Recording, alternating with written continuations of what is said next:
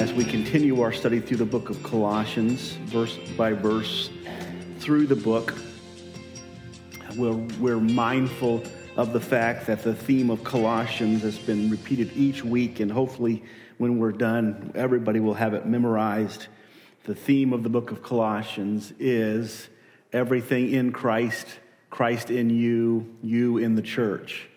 Okay, that's the theme of the book, and to find fulfillment in Christ, to find completeness in Christ, to find maturity in Christ, everything that we need in the Christian life is found in Christ. He is the one in which we find everything that we need for salvation, for sanctification, for glorification. It is all found in Christ. Okay? So he wanted us in the first few chapters to embrace that truth. In the last few chapters, he has given us some practical ways in which we can experience that truth so that we can actually live believing and trusting and embracing the fact that everything is in Christ and Christ is in me. And we can live embracing that as a reality, and that it actually affects or impacts the way that we function in our everyday lives. It affects how we minister to others. It affects how we share the gospel with others. It affects a number of different aspects of our Christian life. And the Apostle Paul wants us to understand that so that we properly reflect on those truths and those realities. Because remember, the only expression of everything in Christ, Christ in you, the only physical expression of that is you in the church. The only expression that the world has of the truth of the gospel is the church. And so it's super important, it's critical that we are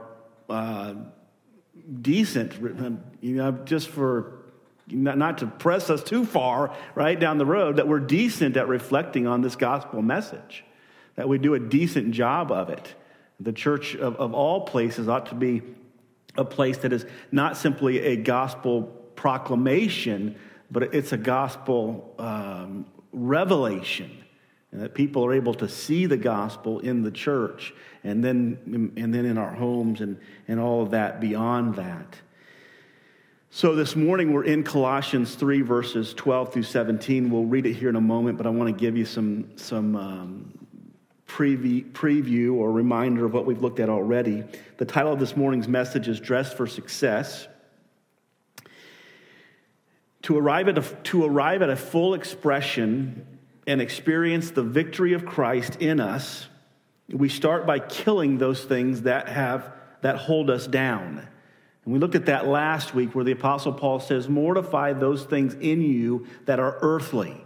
In other words, there are certain things in every individual, even after they are converted, that they hold themselves down to the earth with. There are things that you're holding on to, that we're holding on to, that the Colossian people were holding on to, that was causing them to remain earthly. Remember, when you become a Christian, you become what type of a being? You become a heavenly being, right? You're a citizen of heaven. Everything about us, he describes it that Christ is in heaven, seated at the right hand of the Father. And if Christ is in heaven and in me, then I am also in heaven. I am a heavenly being. So he reminds us of this, and then he tells us in the first part of Colossians 3 that you've got to mortify, you've got to kill those things that are holding you down to this earth, earthly things. You've got to kill them.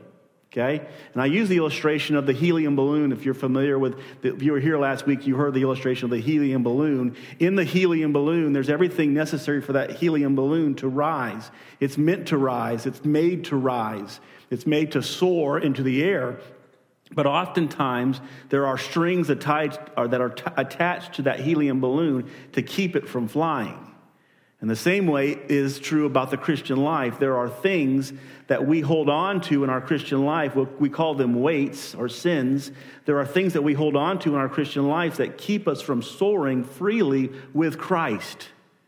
What we are created, what we are recreated to be, what we are recreated to do doesn't take place because we're still holding on to those things that keep us from floating and soaring with Christ.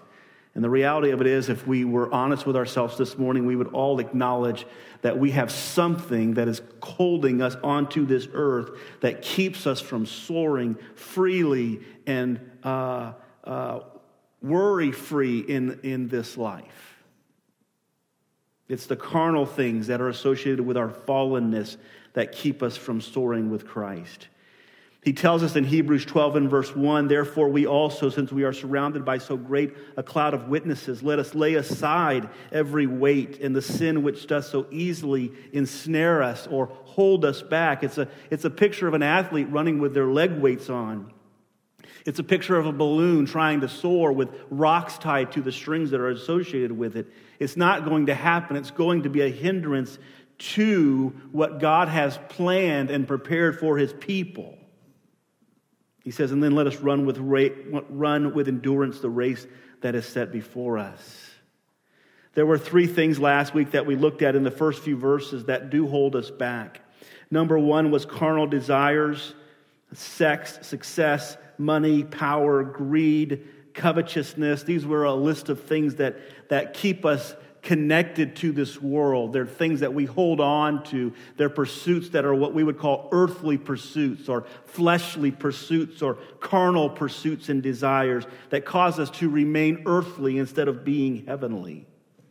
And then we looked at carnal emotions such as bitterness and anger and slander and lying. And these are emotions that we experience towards others relationally that keep us bound to this world. They keep us from soaring above the troubles and the difficulties. They're in many ways like Peter sinking in the water. These are the things that made Peter sink in the water. The third thing that we looked at is carnal pride. It is comparing ourselves to others based upon something that we had nothing to do with. Whether you're Jew or Gentile, whether you're bond or free, whether you're barbarian or Scythian, whether you're whatever might be about you that God has created you for, that you shouldn't have pride about it. It holds us back. This competitive spirit that the world has inundated us with holds us onto this world, or let me say it this way, we hold on to it onto this world. We always want to blame the things that we're holding on to, right? It's their fault. No, it's not their fault. It's our fault. We're the ones holding on to it. I'm sure it's a great allure, but it doesn't mean you can blame it for your holding on to it. Remember a story of a young boy who went into a store. It was an antique store, and he went and he was walking around the store and he found the most expensive vase in the entire store, and they didn't even have a price tag on it because they just didn't expect anyone to ever buy it.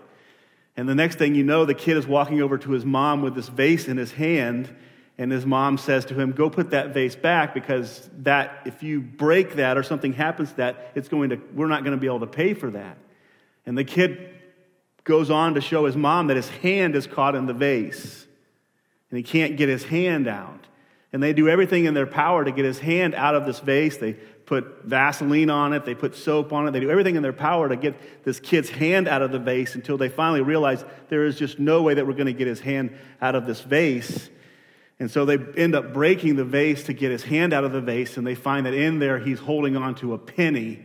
And if he would just let go of the penny, his hand would come sliding freely and easily out of that vase. And it wasn't the penny's fault that his hand was stuck in the vase, was it? Was it the penny's fault? It was the fact that he would not let go of the penny that caused his hand to not be able to come out of the vase. It's not the world's fault that we're connected to it, folks. It's our fault. We're clinging to things, worldly desires, worldly emotions, and worldly pride. We're clinging to things that are holding us down to the earth. And until we let go of those things, we will be earthly beings. As much as you have everything in you right now to soar like a balloon does, if that balloon is tied down to something on the ground, it will never soar. You can take a hot air balloon and you can fill that thing up with so much hot air, and if you got 4 ropes and they're tied to the ground, it ain't going anywhere. It has to be let go, doesn't it? That's what he's telling them.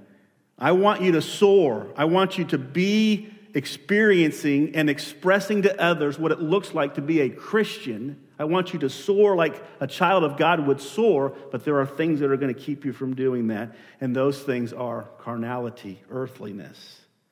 And he tells us to kill these things, and he tells us 3 reasons why we need to kill them. I want to just review this. He says, number 1, we must kill these things because they're inconsistent with who we are.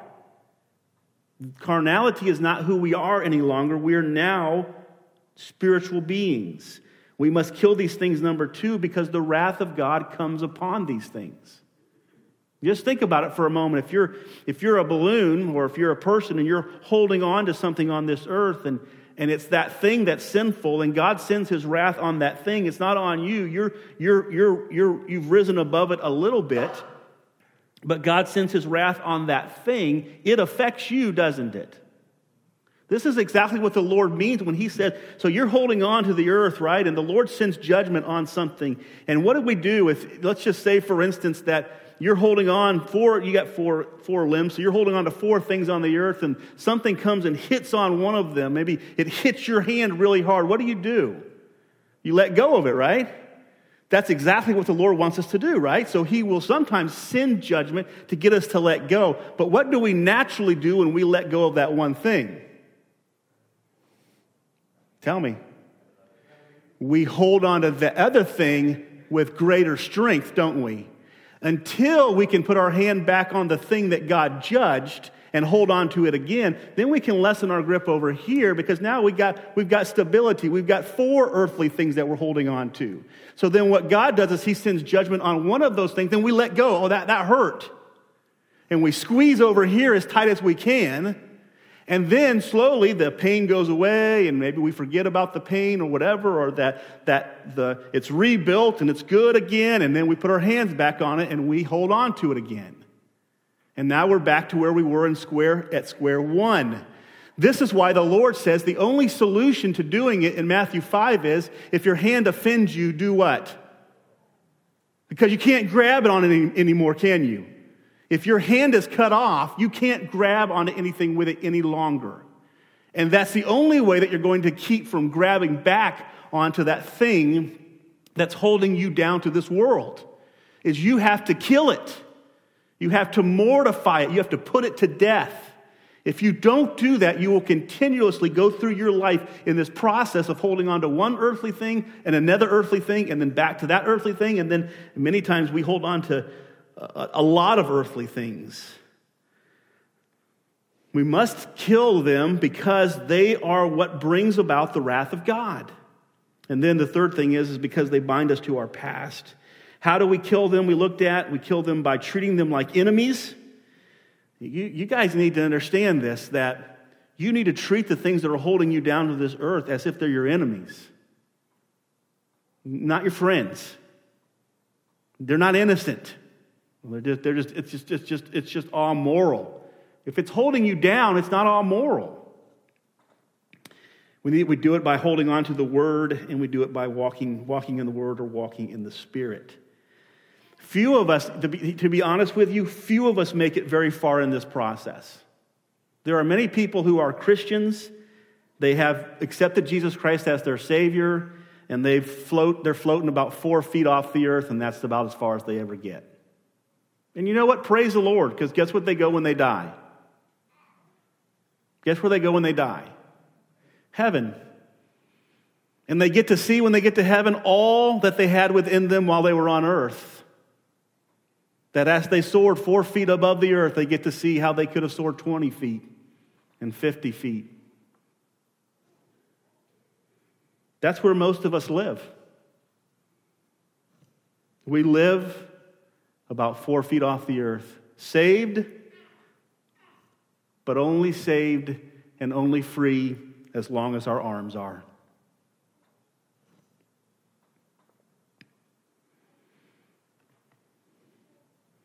So, like the balloon, once we have cut away all of the restraints, we will soar to new heights of freedom in Christ-likeness. Amen? You cut all the strings off, and where does the balloon go? Goes up.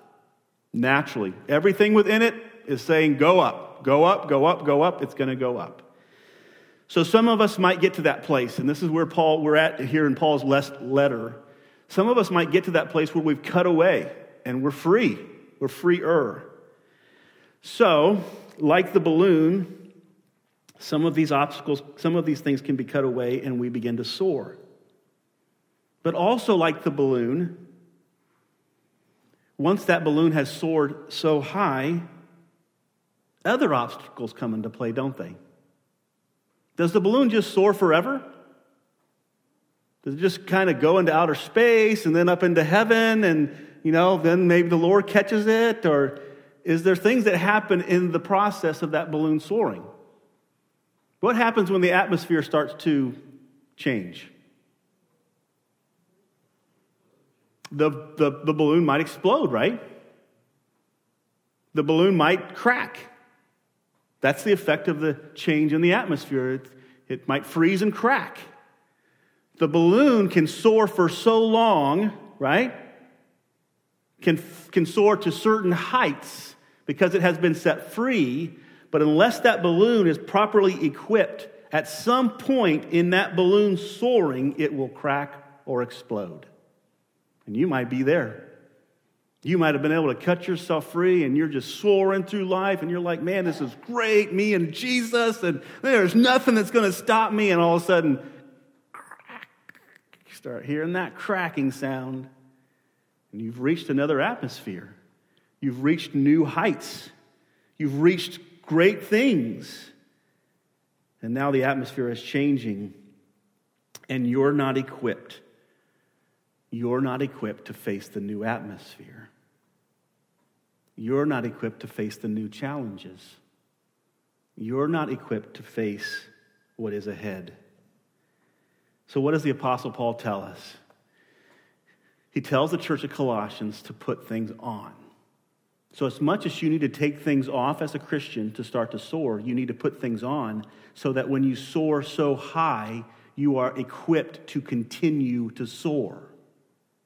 You are going to face new challenges. You are going to face new difficulties. You are going to face new obstacles in your Christian life. If you haven't put certain things on, you will not be able to face those things. And when a balloon pops, then what does it do? Becomes earthly again, doesn't it? Becomes earthly again. Because the next place that it lands is on the earth. It's done. And then it starts the process over again of trying to untie itself from the earth, trying to soar again, and then trying to soar forever. Because that's the goal, isn't it? You know what we call that in the Christian world? It's called perseverance. It's something that the scriptures are so clear and adamant about. You must persevere. What do we have to put on in order to persevere? This is where we're at this morning in our text. The Apostle Paul tells us some things to put on that will help us to be equipped to continue to soar when things get bad. Think about these verses before we read our text. Ephesians 6 and verse 11, what does it say? It says, put on the whole armor of God. And we're not going to go through it all, but you get it. Why do you put on the whole armor of God? Because you're going to soar to certain heights that are going to need some certain preparations. Romans 13, verses 12 through 14, the Bible says, the night is far gone, the day is at hand, so let us cast off the works of darkness and put on the armor of light.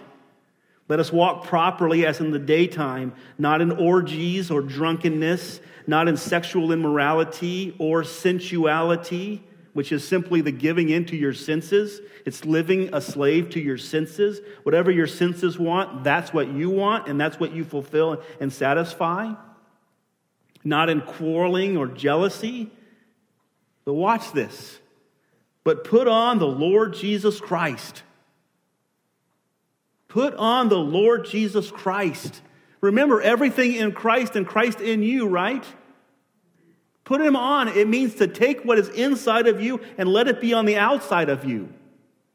Take what is true about you and let it be seen about you. Take what you claim to be a reality and let it become a reality.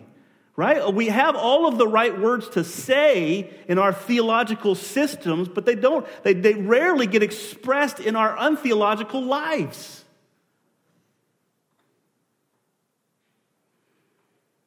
Put on Christ. He's not just in you. Let him become out of you. Let him come through your pores. You ever been around somebody? I'm sharing this with you because I had a relative that was like this, that they drank so much that their pores would smell of alcohol. Right? Be not drunk with wine, but let your smell be Christ. Let what comes out of let yourself be so full of him that what comes out of you is the smell of Christ. That's what it means when it says put on Christ. And that's really what the focus of this text is. It's not about putting on a bunch of things, it's about putting on a person.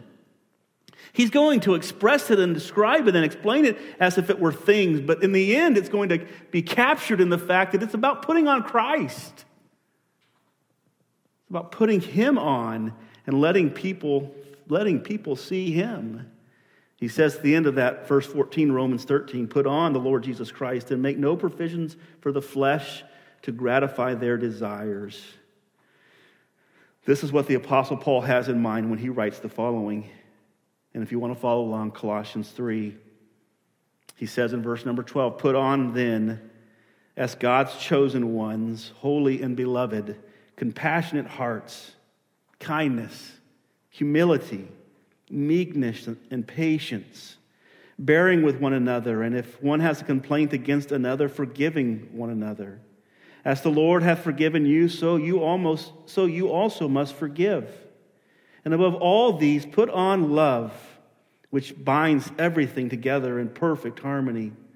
And let the peace of God rule in your hearts, to which indeed you were called in one body. And be thankful.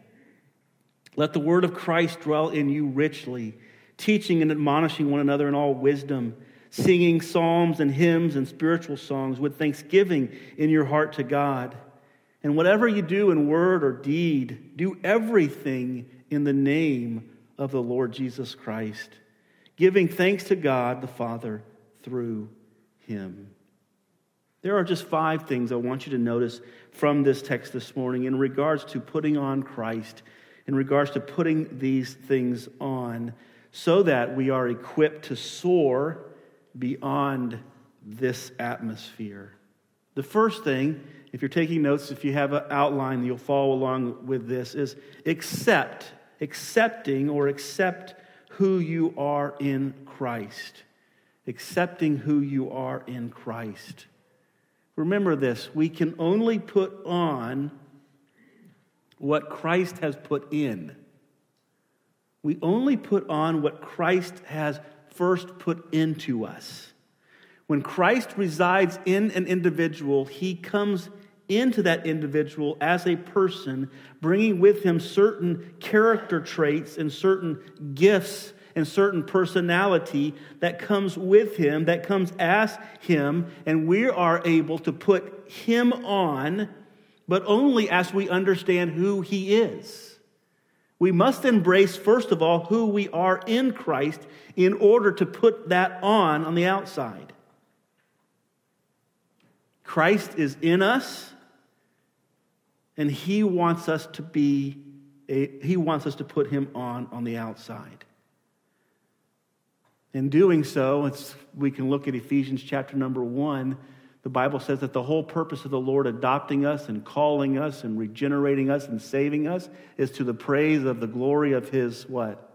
It's to the praise of the glory of his grace. Why does the Lord save us? He saves us so that he can display his grace through us.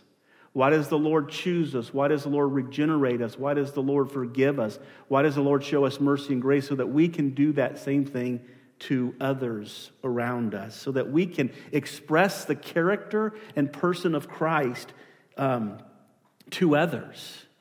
But we will never do that. Listen, we will never do that until we have first, by faith, embraced that it is a reality for us.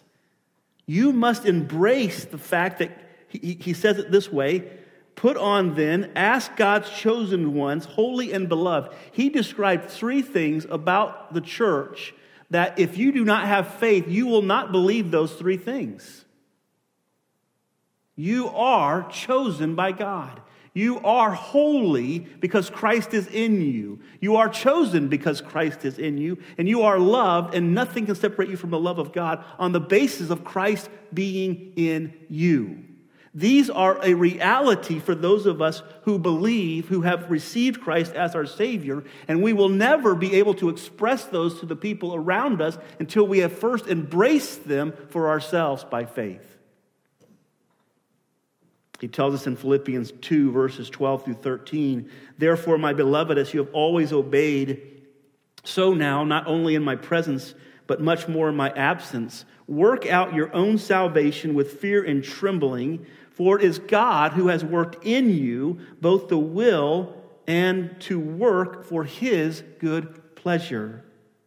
God has worked certain things in us, certain realities, certain truths. He has worked in us that are spiritual truths. And in order for us to express those on the outside, we must embrace those truths by faith.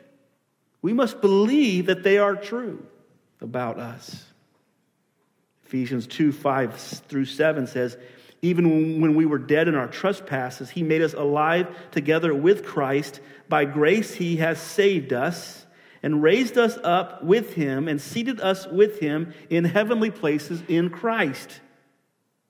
That's a truth that you must embrace by faith. I see a bunch of people that are seated in this building right now. To believe that I am seated in heaven with Christ is something that takes faith to believe.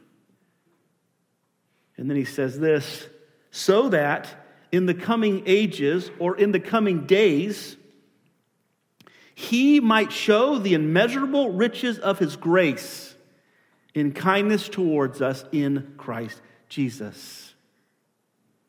Why does he do these things? So that he might display to us the immeasurable riches of his grace. So that the world around us might know the immeasurable riches of Christ's grace, of his goodness towards us, of his kindness, of his patience, of all of these things that he calls us to. He doesn't call us to any of these things without first being them for us. I think about, as I was reading through this text this week, what came to my mind is how many times that I have prayed, "God, please be these things for me." I can't tell you how many times that I've prayed, "God, please show me compassion. God, please be gentle with me. Please show me humility and be meek and be patient and be gentle and be kind and please bear with me because I'm a failure and please forgive me." I can't tell you how many times that I have prayed that God would be these things to me when he is these things to me and he wants me to express the same thing to others. He wants me to show the immeasurable riches of his grace to those around me, especially as it relates to the church. He has made you something. He has changed you. He has altered you. And he wants you to express that to others. He uses three terms from the Old Testament to describe the Jewish people. He calls them chosen, he calls them holy, and he calls them beloved. These are terms that come from the book of Deuteronomy, the book of Exodus, as God describes his relationship with his people. He even tells us in 1 Peter 2 and verse 9, he quotes from the Old Testament and says, "You are a chosen race, a royal priesthood, a holy nation, a people for his own possession, that you may proclaim the excellencies of him who called you out of darkness into his marvelous light." How are these things a reality for us? Only by Christ in you. Only by Christ in you. But Christ is in me, isn't he? Christ is in me, so therefore these things are a reality for me.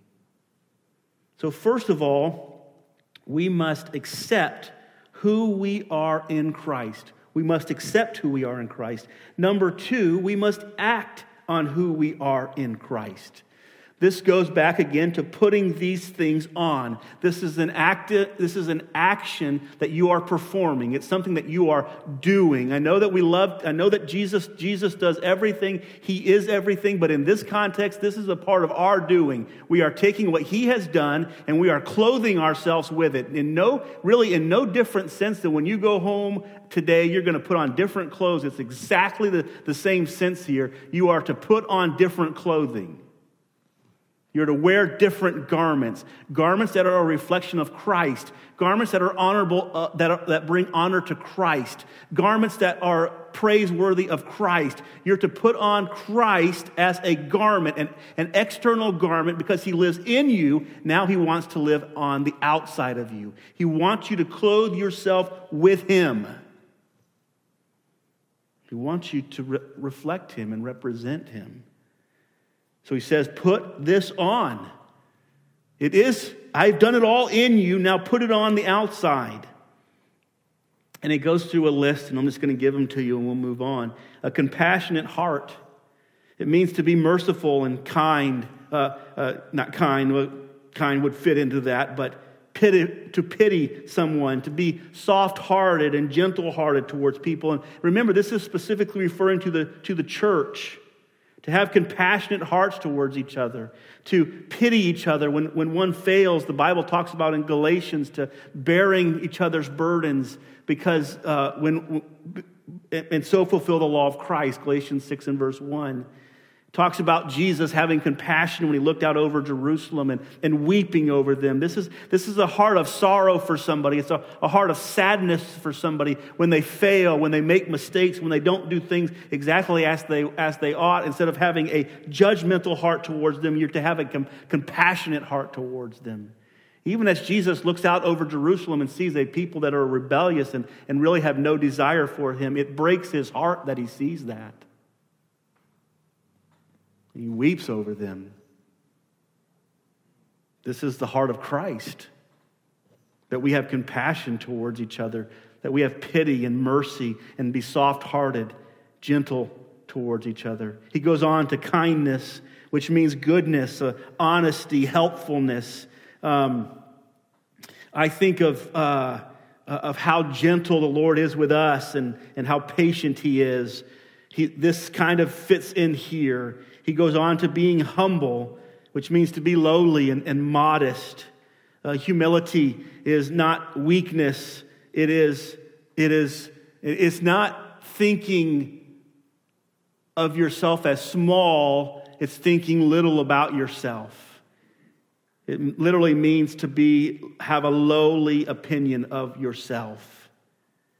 Humility is something the Bible says that God resists the proud but gives grace to the humble. He calls the elders in 1 Peter 5 to be clothed with humility, to be clothed with it. That's not just on the inside of them, it's on the outside. It's the way that they function, it's the way that they live their life. He calls us to be compassionate, to be kind, to be humble, to be meek. Meek is just a gentleness, a being able to be under control. It's a thoughtfulness. It's a power that the picture is a stallion, a great powerful horse that can be moved or altered at the lightest touch of a rein, and they can be moved one direction or the other direction. That horse could very easily kill that rider, right? But that horse can be moved at the very touch. Listen, this is something that we need. This is a reflection of Christ. Christ could have called down 10,000 of angels to come and deliver him from the cross. Could he not have? And yet he submitted himself. He humbled himself. He was meek in that moment and allowed himself to be used by God to bring salvation to mankind. Too often we fight the things that God has called us to as men, as women, as children, because we're better than that. No, we're not better than that. Maybe you do have more strength than that. Maybe you do have more capabilities than that. But be a meek person and understand that meekness doesn't mean you don't have the ability. It means that you submitted your ability to God's will and God's work. That's how you bring honor to Christ. It's not by being weak, it's by being powerful, but submitting your power to Christ's will for your life. Some of us hate our roles because they don't express our power enough. This is not about expressing your power enough. It's about submitting yourself and your life to Christ and giving your power to Him. This is what meekness is. I am so glad that Christ didn't express His power in the cross moment. He had every right. He knew that they were lying about Him. He knew that they were accusing Him of things that He hadn't done. He knew He could have killed them all with the very thought. And it would have been a great, the devil even said that to them. Jesus, express your power. Throw yourself off this mountain and God will save you. Jesus said, I didn't do that. That's giving in to Satan. Meekness, mild, gentle, controlling your power and using it to honor God, not self. Patience, which means long-suffering, enduring, being steadfast. We need the Lord to be patient with us. We need to be patient with others. Forbearing means to bear up. It means to carry a load, to carry somebody as a load. It would be a right way of saying it. They are forbearing. You are forbearing with us and then forgiving us, which means to be a pardon. All that Christ is, listen to this, all that Christ is for us and in us, He calls us to be for others. All that Christ is for us and in us, He calls us to be it for others. He calls us to be His hands and His feet in this world. I'm convinced that sometimes I pray for things for other people that God has called me to do.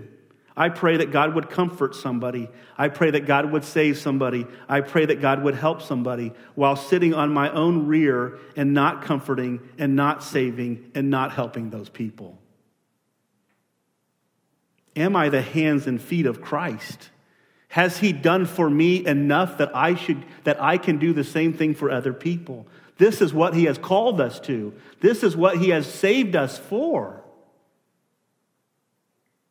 He says, put on love. The last thing, put on love. Love is not just one of the many things that He tells us to put on. It is literally the belt that holds it all together. It is the most important. It is the 1 Corinthians 13 where it's like all connected to love. You can take all of the gifts and not have love and you have nothing. You must put on love. So we must act. This morning you must act on what you believe is true about you. You must act on who you are in Christ. You can't just leave it. We must act upon it.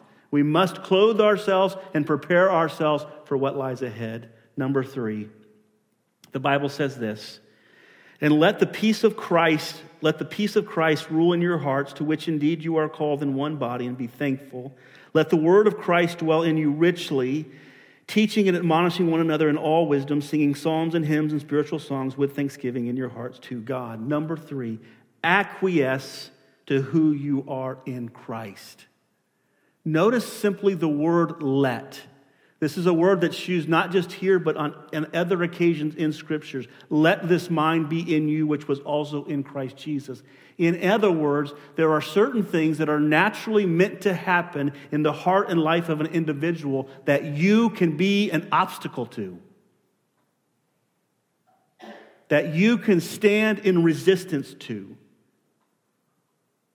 You must allow God's work to happen in you, on you, and through you. And the 3 areas that he says in the Scriptures is the peace. He says, let the peace of God rule in your heart.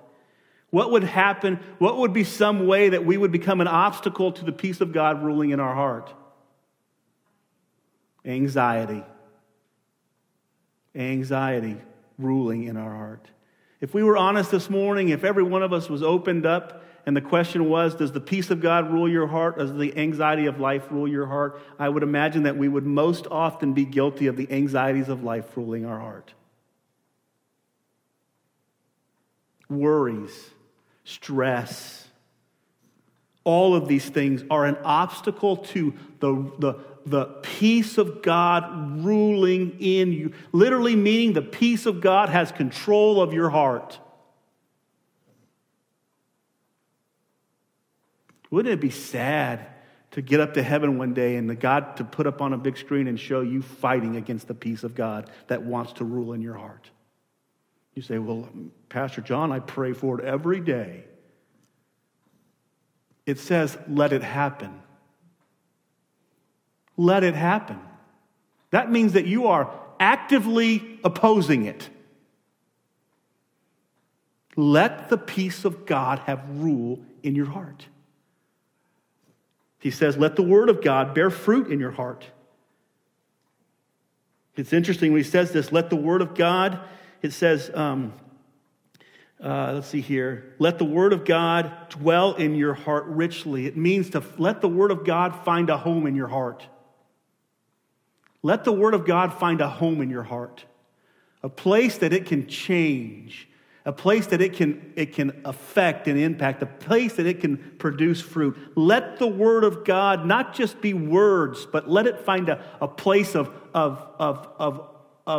familiarity in your heart, a place of rest. This is like Matthew 13, the 4 different soils, the one where it falls on the good soil and it bears much fruit. It's amazing. He talks about let the word of God fall into your heart and find a home. And then it says this, and then you will teach and admonish other people, and you will sing psalms and hymns and spiritual songs, and you will have thankfulness in your heart to the Lord. All of these are a result of the word of God finding a place of rest in your heart. So what's the enemy of that? Well, Matthew 13, it's offensive-ness. The Bible says the offensiveness causes them to fall away. The Bible talks about the treasures of this world, the pleasures of this world causing us to fall away. It says, let the word of God find place in your heart and bear fruit. That means that we are actively working to resist it. These are things that you have to resist the Lord doing in your life. Because as a believer, this is what he's working out. Acquiesce, and then I put down here just as well because of Philippians 2, let Christ's mind be in you, which leads to humility and all those other things. Philippians 2:5, let this mind be in you, which was also in Christ Jesus. Number 4, move on very quickly, appreciate who you are in Christ. He says it, I think, twice here in this text, and he says it several other times in the book of Colossians. He says, and be what? And be thankful. And be thankful. And be thankful. Over and over again. And be thankful. And be thankful. We must develop a heart of thankfulness all the time, in every situation or in every circumstance, because our value does not come from our accomplishments. Our value comes from where? It comes from Christ in you, right? Be thankful in every circumstance and in every situation, because Christ is in you, and that cannot change. The Lord is always good, folks. Always good. Even in bad, the Lord is always good. Amen? It's true. We need to learn to be thankful. The last thought is the end, admiration for who you are in Christ. He says in verse 17, whatever you do in word or deed, do everything in the name of the Lord Jesus, giving thanks to God the Father through him. And this just simply means everything that we do it in Christ's power. We do it for Christ's glory. We do it as a representation of Christ. We do it with Christ at the forefront of the situation. It means, the Bible says this in Proverbs 3:5, says, trust in the Lord with all your heart and do not lean on your own understanding. It means that Christ must be the forefront and the center of every decision, of every direction, of everything that you do in your life. Christ must be central because it's all about Christ. The next few verses, it's going to give us some very practical things about wives and husbands and every one of the things that he does. He says, do it for the Lord's sake. Do it for the Lord's sake. Do it for the Lord's sake, because Christ must be central. 1 Corinthians 10:31, therefore, whether you eat or drink or whatever you do, do it all for the glory of God. What does the Lord want from us today? What does the Lord want from us? What is the Lord calling us to in this text? He's calling us, number one, to embrace who we are in Christ. Embrace who you are in Christ and put it on display so that the whole world will be able to see it. And what does this mean? It means hard work. It means submission, allowing things to happen in you that go against your nature. It means being thankful, and it means doing everything with Christ at the forefront of your mind. This and only this will equip you for the finish line. In closing, many of you will remember exactly where you were on January 28th, 1986. Does anybody know where they were on January 28th, 1986? Anybody? Okay, we've got some that know what I'm talking about, I think. Maybe there's something else, but anybody else know where they were on January 28th, 1986? I remember exactly where I was on January 28th, 1986. I was in like third grade or fourth grade, and I was in school, and I was sitting around a computer screen, and I was watching the TV or the computer screen, and I was watching this event. Anybody remember now? Starting to get it. All right. On this day in history, the Space Shuttle Challenger would attempt its 10th mission into space with 7 crew members aboard. You remember it was a well-known one because there was, I think, one teacher. I can't think of her name, but she was, just kind of a new thing that they were doing, and she was going to experience space. The Challenger was built to endure the most difficult of conditions in order to get the astronauts into space and to get them back home safely. And if you know anything about space travel, you know that whatever equipment you're going to use to get there is going to go through a great deal of stress, isn't it? However, 73 seconds into flight, the Challenger would explode.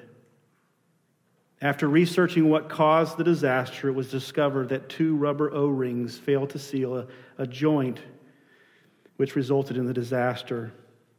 Something as simple as 2 small O-rings brought down one of the greatest machines ever built. Nothing was holding them back. All their strings had been disconnected, but the failure of being properly equipped for the entire ride led to their disaster. This is how it works with many of us as Christians.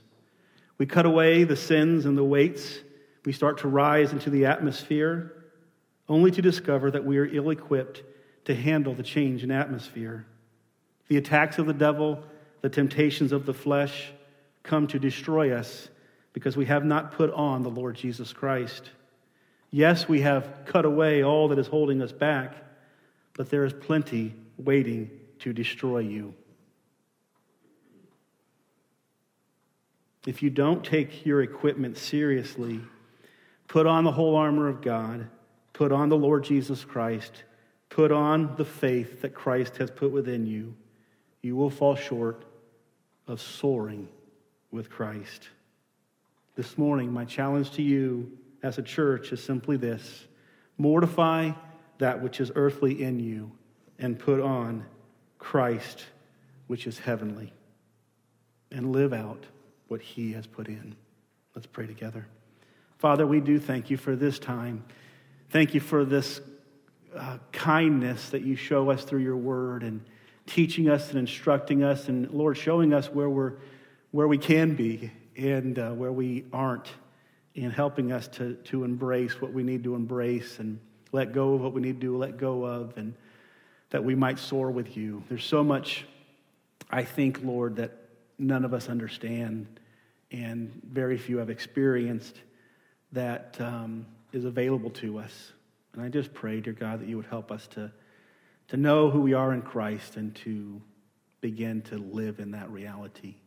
Help us to be that for other people as well, to live out, to manifest Christ to those around us, that your glory might be manifest and magnified.